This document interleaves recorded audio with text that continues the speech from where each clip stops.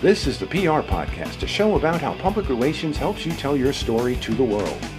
We talk with great PR practitioners who have the skills, creativity, and just plain savvy to get their clients noticed. Now here's your host, Jody Fisher.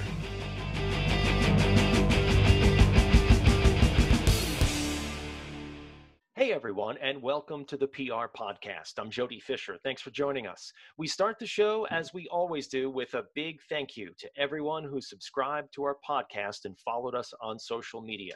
You know, this podcast is not about getting millions of subs, and it's certainly not about me making money. Though, if you want to hire me or any of the people we interview on the show, please do feel free to reach out.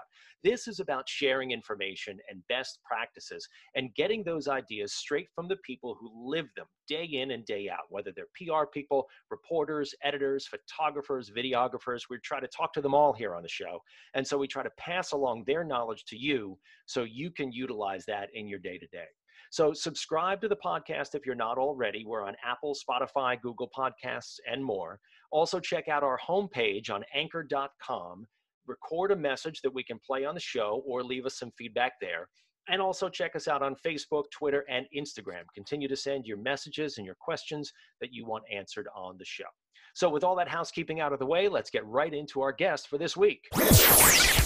Steve Kastenbaum is a radio journalist, former Westwood One News senior correspondent and New York bureau chief, a former CNN radio New York correspondent, and a proud native Brooklynite. Steve has done it all. He's traveled all over the world. He's covered breaking news, important stories that shape our world, and we're really thrilled to have him here as a guest. Steve, welcome to the show.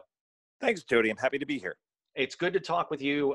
We cross paths every once in a while, but you and I actually started out together in the 1010 Wins newsroom in New York City many years ago, right? That's right.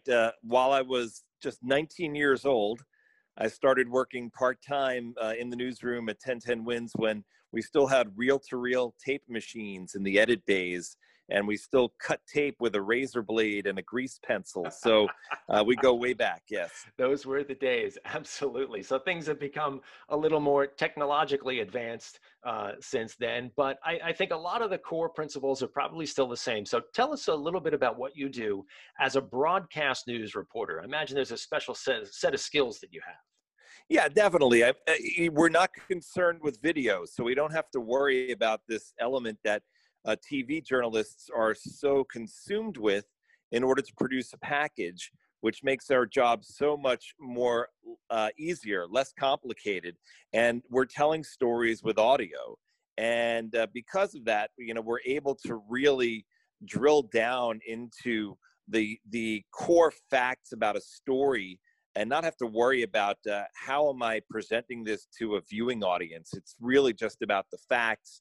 And it enables, you know, a radio journalist, a radio reporter, a producer to really take people on a journey with audio. You know, it's theater of the mind, they sometimes call it.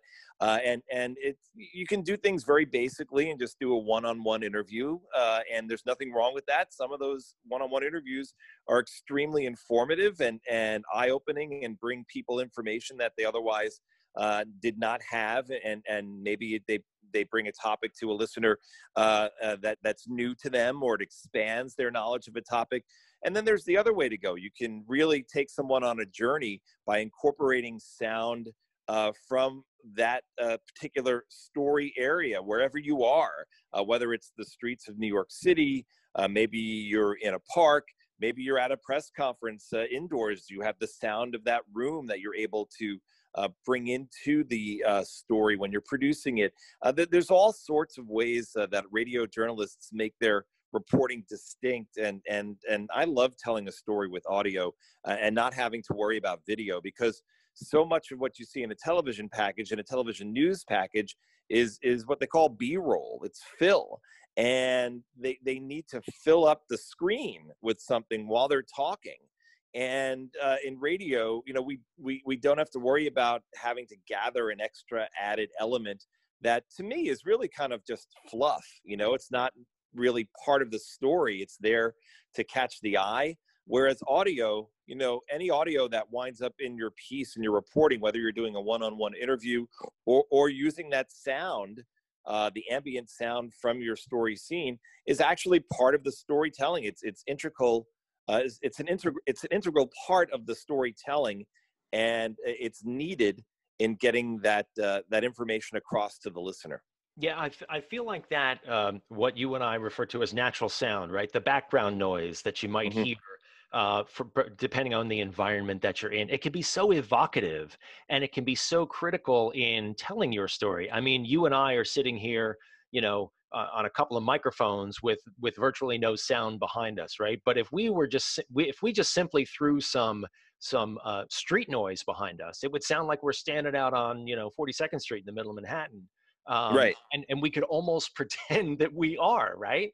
Yeah. And that would evoke a certain emotion from the listener. So you're right, and you and I both started out as radio reporters, and I've always felt the same way, that while TV reporting is important, the visual is very literal, right? And Hmm. the way you can tell a radio story using that background sound, that natural sound, can be so much more evocative if you want it to be, right? And that means the radio reporters have to work a little bit harder, you think?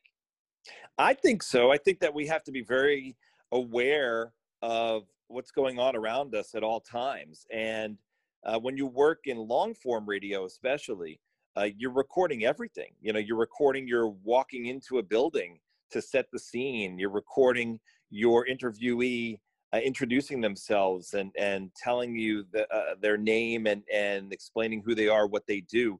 You're using every aspect of your work day in your piece, or potentially using it in your piece. You don't stop recording, and I think you have to be thinking about that all the time, how something might fit into a piece that you're out doing interviews on, or out doing some investigative reporting on, investigative journalism on. You're constantly thinking about elements of that story and making sure you have them, because it's really, nothing's worse than going home. You have all your tape, and it's often said that for TV and radio it's kind of similar. Sometimes it can take an hour of tape to get a minute of material, but so sometimes you can wind up getting back to your studio, or if you're working out of your home, and listen back to all that tape and then realize, oh man, I didn't record that one little thing and I need that. and there's no going back. So you just record everything now, and it's a lot to go through. But when you remember that you have these different elements that you can put into the storytelling that really helps to tell the story, it makes it a better piece. And again, there's nothing wrong with a one-on-one interview like the one we're having right now. That's perfectly fine. If a person is a newsmaker and an expert, that's all you need. You just need that one-on-one information. But other stories require more sound-rich production, and that's my wheelhouse. I love those types of stories. Yeah, it's interesting that you mentioned that I listen to a whole bunch of podcasts during the week. One of the ones that I enjoy listening to on a regular basis is the New York Times, The Daily, Right. which is sort of an expansion on the story of the day. And I've heard them more and more frequently over the last couple of years, using just what you're talking about, sort of that natural sound or that in the moment sound of a reporter out on the street, walking up to someone and talking to them. And it's not like they're standing there going, here we are on the street, sort of announcing themselves. It's almost like this background ambient noise where you hear them walk up to somebody and say, hi, I'm so-and-so with the New York Times. Would you like to talk to me about such and such? But it really sets the scene of what Right. they're doing out there. And they're primarily print reporters, Yes. who are going to be filing a print story or a written story. But they're utilizing that sound in the same way that you and I do as radio reporters, right? Yeah, it's interesting because when I was at CNN Radio, we were pioneering what the New York Times does now with the Daily, and we called it Newsday, and we released it every day at around 4:30, and it was at the top of the CNN.com homepage, and it's almost exactly what the Daily does now. And it was really an opportunity for us to experiment and use our creative juices. CNN gave us a wonderful opportunity at the time to do this, and it was coming together. And each week it got better and better, and it's something that I'm very proud of. It's one of the most distinct moments in my career that I'm extremely proud of the work that I did along with my colleagues at CNN Radio at the time, because we were really pioneering that daily audio news podcast. And the format, it's almost exactly what the New York Times is doing today. It's unfortunate that CNN and the president of the company, Jeff Zucker, at the time, decided that the radio wasn't in his future business plans and killed the radio unit, because had CNN acknowledged where podcasting was going, we could have been at the forefront of it at the time, and that was our goal. We had this long-term business model in place at the time, and it just wasn't part of Jeff Zucker's vision for the CNN product.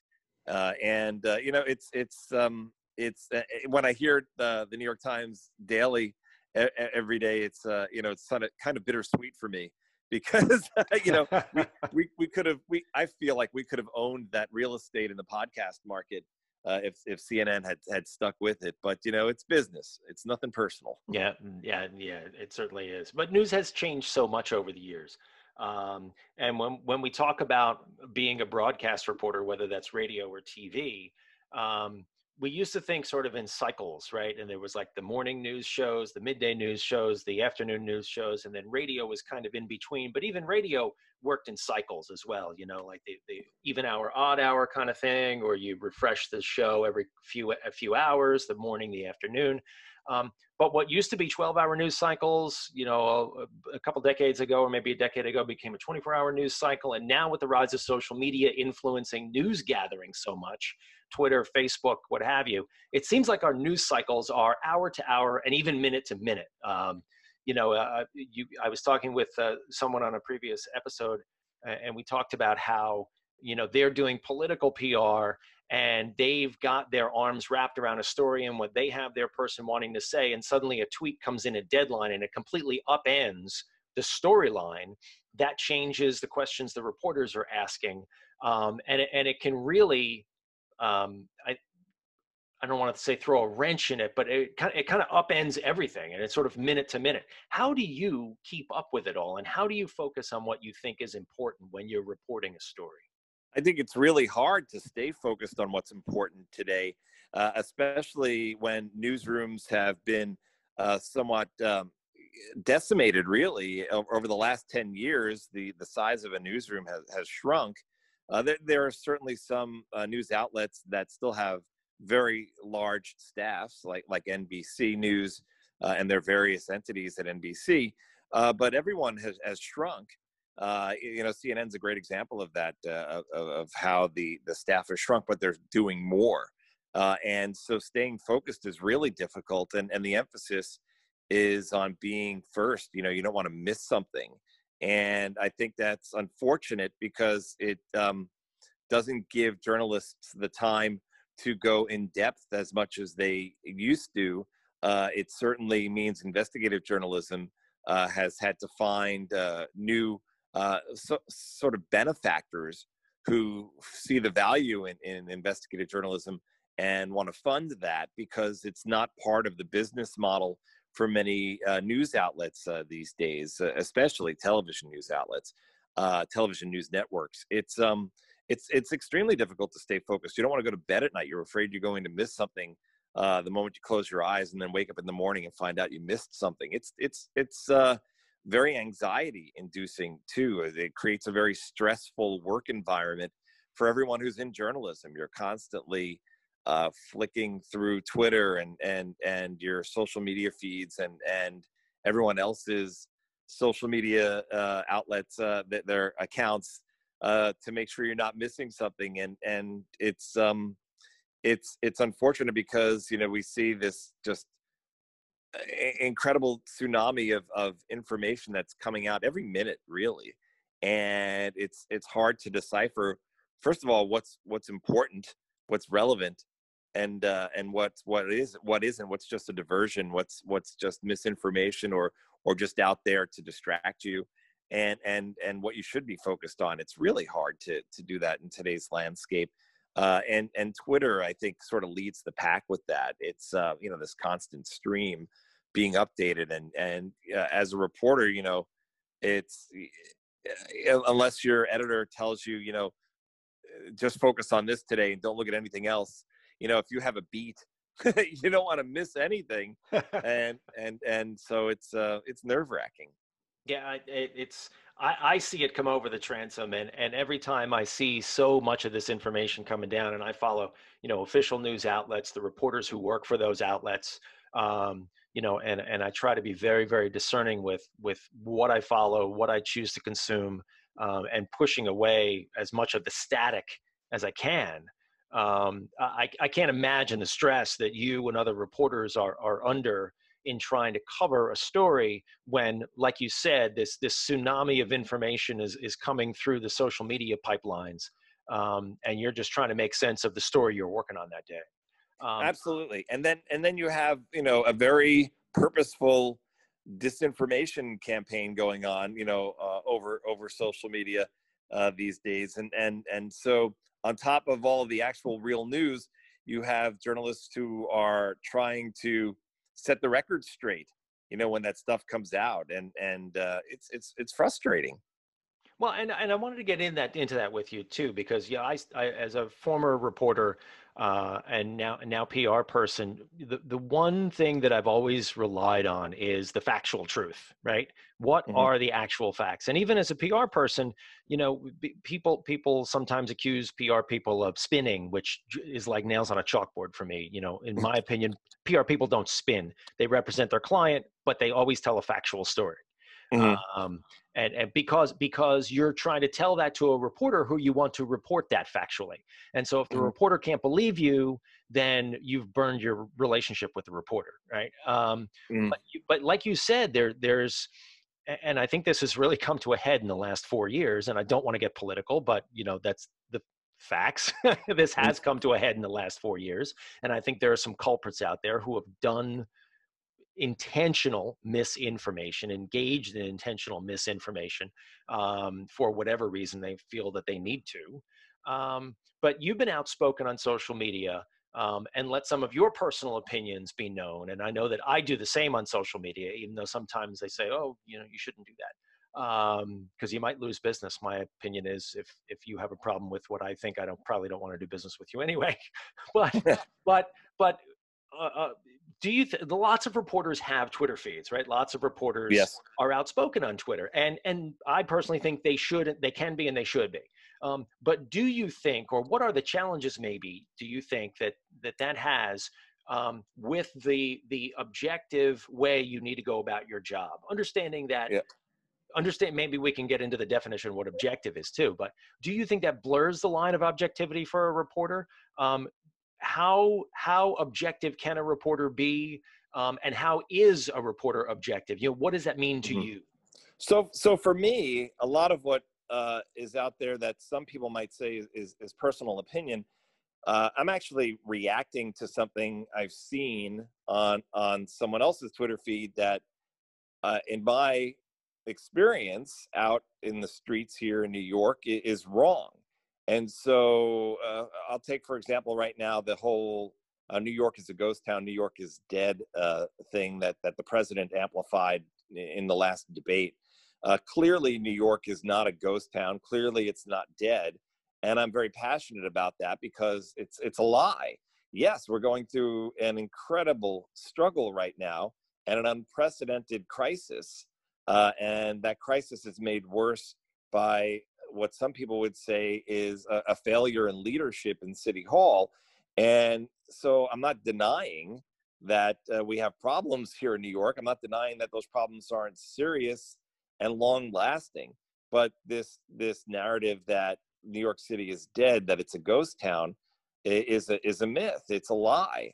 And so to some people, it may come across as opinion when I combat that, and I can understand that because they might not be here, and so their images of New York are colored by whoever it is they watch on TV and whoever it is they listen to out there in social media. But it's not opinion. It might be very strongly worded, when I put it out there, but it's based in fact. I'll share information about what's going on here in New York and the struggles that people are experiencing right now. But at the same time, I will show that it isn't a ghost town. And with coronavirus, that's another issue where after having lived through the worst of it, how I can speak very specifically with expertise about how bad it was here in New York, literally right outside my window at Brooklyn Hospital.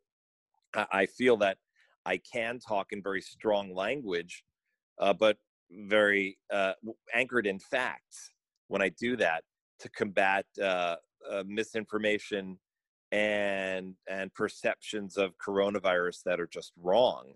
And if people want to say I'm expressing opinion, I'll come back at them and say no, and here's why this is an opinion, why this is fact.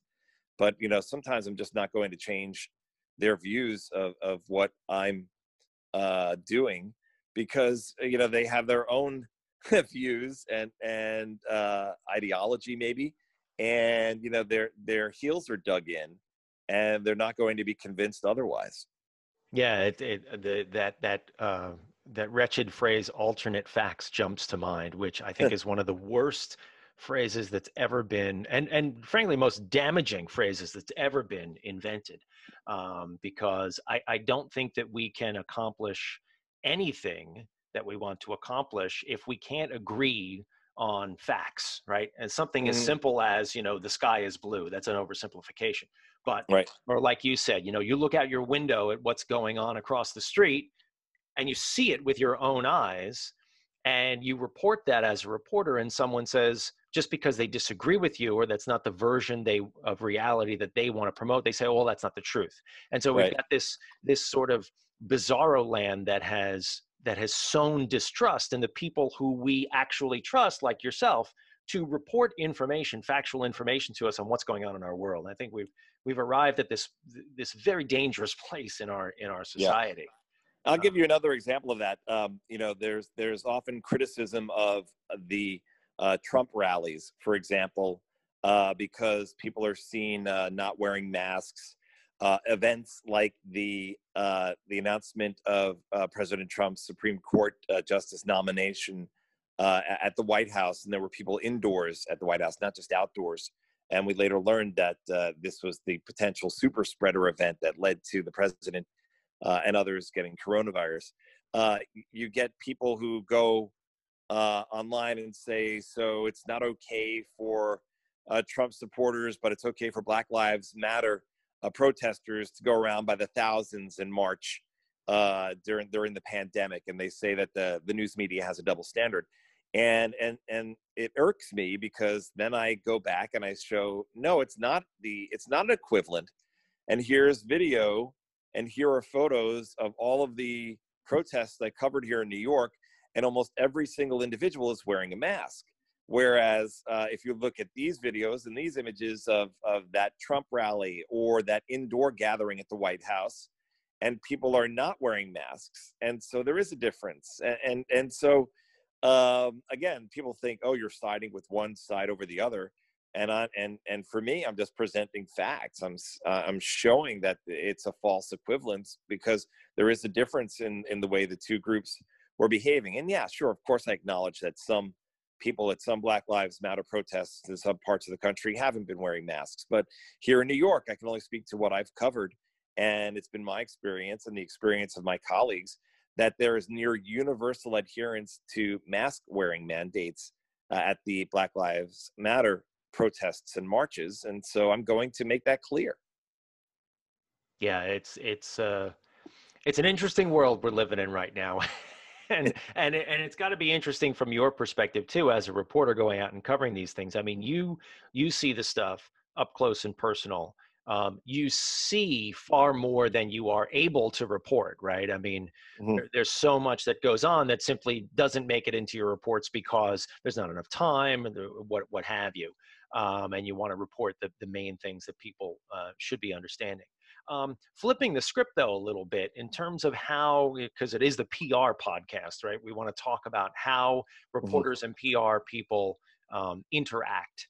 And certainly, as a PR person, I am pitching stories for my clients all the time. And I think that's based on, my success is based on my relationships with reporters and sort of what they think of me and my work. How do you entertain pitches from PR people? I mean, you're covering a lot of breaking news, and you've traveled all around the world to lots of different news hotspots. So I gather you probably don't get a lot of, or even concern yourself with a lot of PR pitches, but sort of in a general, or maybe you do, but in a general sense, how do you interact with PR people, if at all? So, I know public relations account execs are very well aware that so many of the emailed pitches just wind up in the trash bin every day, and that's got to be frustrating for them. But it's just, given this news cycle right now, and given all those things we talked about how the 24-hour news cycle is so anxiety inducing, and people just don't even have the bandwidth. Sometimes, individual producers don't have the bandwidth at times to even read those pitches, because they're so engrossed in covering the news as it's unfolding minute by minute. And it's for me, when I was at Westwood One News, the pitches that came in were most useful for me for leaving evergreen pieces over the weekend that would run and that would be distributed to our affiliate stations. And there were a good number of public relations people who represented certain clients who were able to pitch stories that they knew fit our needs as a radio network. And they were stories like, for instance, surveys about shoppers, about retail shoppers, that they may release that survey on a Thursday, but it's still good for use on Saturday to me as a reporter, and fills a need because there's less news going on a Saturday and a Sunday than there is on a weekday. So we looked for those stories regularly every week that we could put in the can and have set to be released on a Saturday or a Sunday to our affiliates, and maybe even used on a Monday morning. The stuff that could be piggybacked onto government economic reports was often really good and useful for me as a radio journalist. I could do interviews with those experts at those various businesses, various entities that tracked maybe retail spending, or maybe tracked retail businesses and what the trends were, or maybe the credit card industry and consumer credit. I found things like that to be very useful. Industry groups, maybe in the housing industry, or things like those that could be, again, piggybacked off of government reports, which come out every week. It was very useful to get those pitches. So I would look for those particular public relations account executives' emails, because after using them once or twice, I knew that they had somebody, an expert that I can rely on for an interview, or recorded interview, to put out some recorded pieces that were interesting, that were stories that weren't the main story, were a sidebar off of that government figure that was released. And that was really helpful. Hospital public relations executives got a workout, obviously, during coronavirus, during the pandemic, in its worst days here in New York. And the folks at some of the larger hospital corporations were extremely helpful in dispelling myths and separating fact from fiction, and also telling us what was going on with advances in research and understanding this disease. I found the people at Mount Sinai to be extremely helpful, because they were running several trial studies while also doing patient history studies and gathering information through that. So that was interesting. They were doing the blood plasma treatment at the time, in addition to other therapeutic treatment studies. So I found them really helpful, and some other hospital groups as well. And then the individual hospitals had their own public relations people, the independent hospitals who needed to get their stories out. And so, those people making themselves available to us almost 24/7 was greatly appreciated, because it helped to tell the story by putting us in touch with people who were on the front line. But I know public relations people have their clients and they have to represent them, and they're paid to get those people on some coverage. But it's really difficult, when you're working on a particular story as a journalist or as a producer, and you get these pitches that come across your inbox that have nothing to do with what you're working on every day. And I'm sure it's frustrating for both those newsroom employees and the public relations executives as well. Yeah, it sounds like what you're talking about is something that we talk about a lot too, and what I urge other PR people to do is know the person you're sending it to. Maybe not specifically the person, but know what that reporter reports on, know what they're interested in, and also just be relevant, to what they're doing. You were talking about, pitching experts. That's a great way to not only provide value to the reporter and to the reporter's audience, but to grow a reputation and grow a relationship with a reporter, is to just make sure that you're delivering them some value, something that they can use, but having some familiarity with the reporter in the first place. Don't pitch a consumer story to a real estate reporter or what have you. Yeah. Pitch them on their beat, pitch them on what's interesting to them, and also know what they're working on.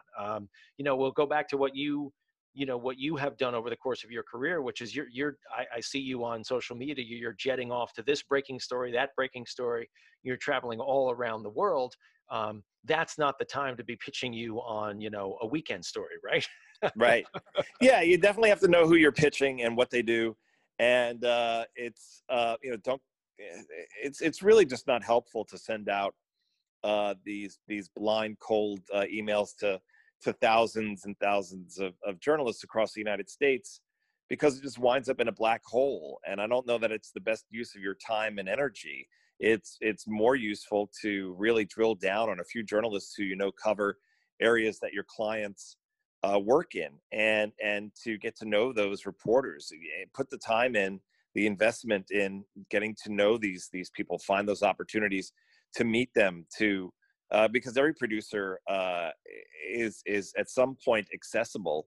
Maybe they're out on the road covering a breaking story, or they are at a panel discussion somewhere. Whatever, the producers are often accessible at some point, and you've got to know who they are and what they cover, and find the stories that have the bylines written by people who are writing in your client's topic area. And those are the people who you really have to develop relationships with, because it's just to go through the motions of sending out the mass email to thousands of reporters when it's just going to wind up in the trash bin anyway. I don't know that that's great use of your time. And it can wind up turning a reporter or producer off to you. And then every time they see something come into their inbox from you, they just click, check it and click delete. And so you don't want that. It's not good for your client either. So get to know reporters, get to know producers individually, and that's how you get your clients on when the opportunity is there. It's not going to happen frequently, but when that opportunity does happen, that's when the reporter or the producer is going to remember you. Yeah, great advice. Great advice. All right, Steve, it is time for our rapid fire questions segment, where we ask our guests to give one word or one sentence answers to the following 5 questions. We're kind of ripping off inside the actor's studio here, but we're going to go for it anyway. All right, so here you are in the hot seat. Ready? Uh-huh. Question number 1, favorite news source? WNYC. All right. Local shout out. Very good. Yes. Twitter or LinkedIn? Twitter. Coffee or alcohol? Coffee. Lots of it every morning. But I do like my scotch. I definitely like single malt scotch. So, but that's at night. All right. We'll put that on the holiday gift list. What kind of coffee, by the way? Oh, it's got to be a dark roast, and yeah, it's definitely got to be a good quality single bean dark roast. Definitely. You got a good selection there in Brooklyn, I know, right? Yes, absolutely. Well, if you're going for a local brand, if I can do some public relations, I love Gorilla Coffee. They're roasters in Red Hook. Awesome. All right, everybody go check them out. Favorite on the road food? Diner food. I mean, if you want me to get specific with a particular dish, there not only will I get specific, I'll tell you where to get it. There's an excellent diner in Burlington, Vermont, that makes some of the greatest pancakes I've ever had, and it's an old school diner that goes retro with their interior and their waitresses' outfits. And now the name is escaping me. Why is it escaping me? Oh, listen, if you go to Burlington, Vermont, just search diner, and it's going to be the first name that comes up in the results, and you will not be disappointed. Trust me. Nice. All right. Well, if anybody's tuning in from Burlington, please let us know. All right. And last question here, rapid fire. What do you want to be after you finish this career?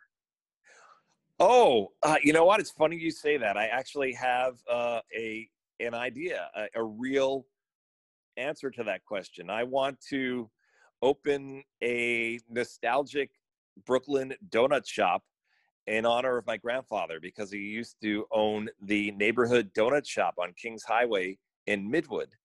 And it's kind of where my interest in journalism and current events started, because the counter that everybody sat at was this repository of information as people talked about the news of the day while reading the Daily News and the New York Post every day. And so I want to open up an old school donut shop like that. Oh, that sounds good. I will be the first one there when you do that. Thank you. Well, Steve, this has been a great conversation. Thank you so much for taking all this time. Please let people know where they can find you online. Well, you can certainly keep an eye out for some podcasts that I'm working on about the resiliency of New Yorkers during this economic crisis that we're experiencing through the coronavirus pandemic. That'll be coming out soon. I hope to launch that very soon. And you can just check out my name, stevekastenbaum.com. My website's getting updated as you and I speak right now. Oh, fantastic. All right. We'll check that out for sure. Well, thanks again, Steve. And thank you everyone for listening. Please remember to subscribe to the show and connect with us on Facebook, Twitter, and Instagram at The PR Podcast, and send us a question or a comment. And we'll see you next time on The PR Podcast.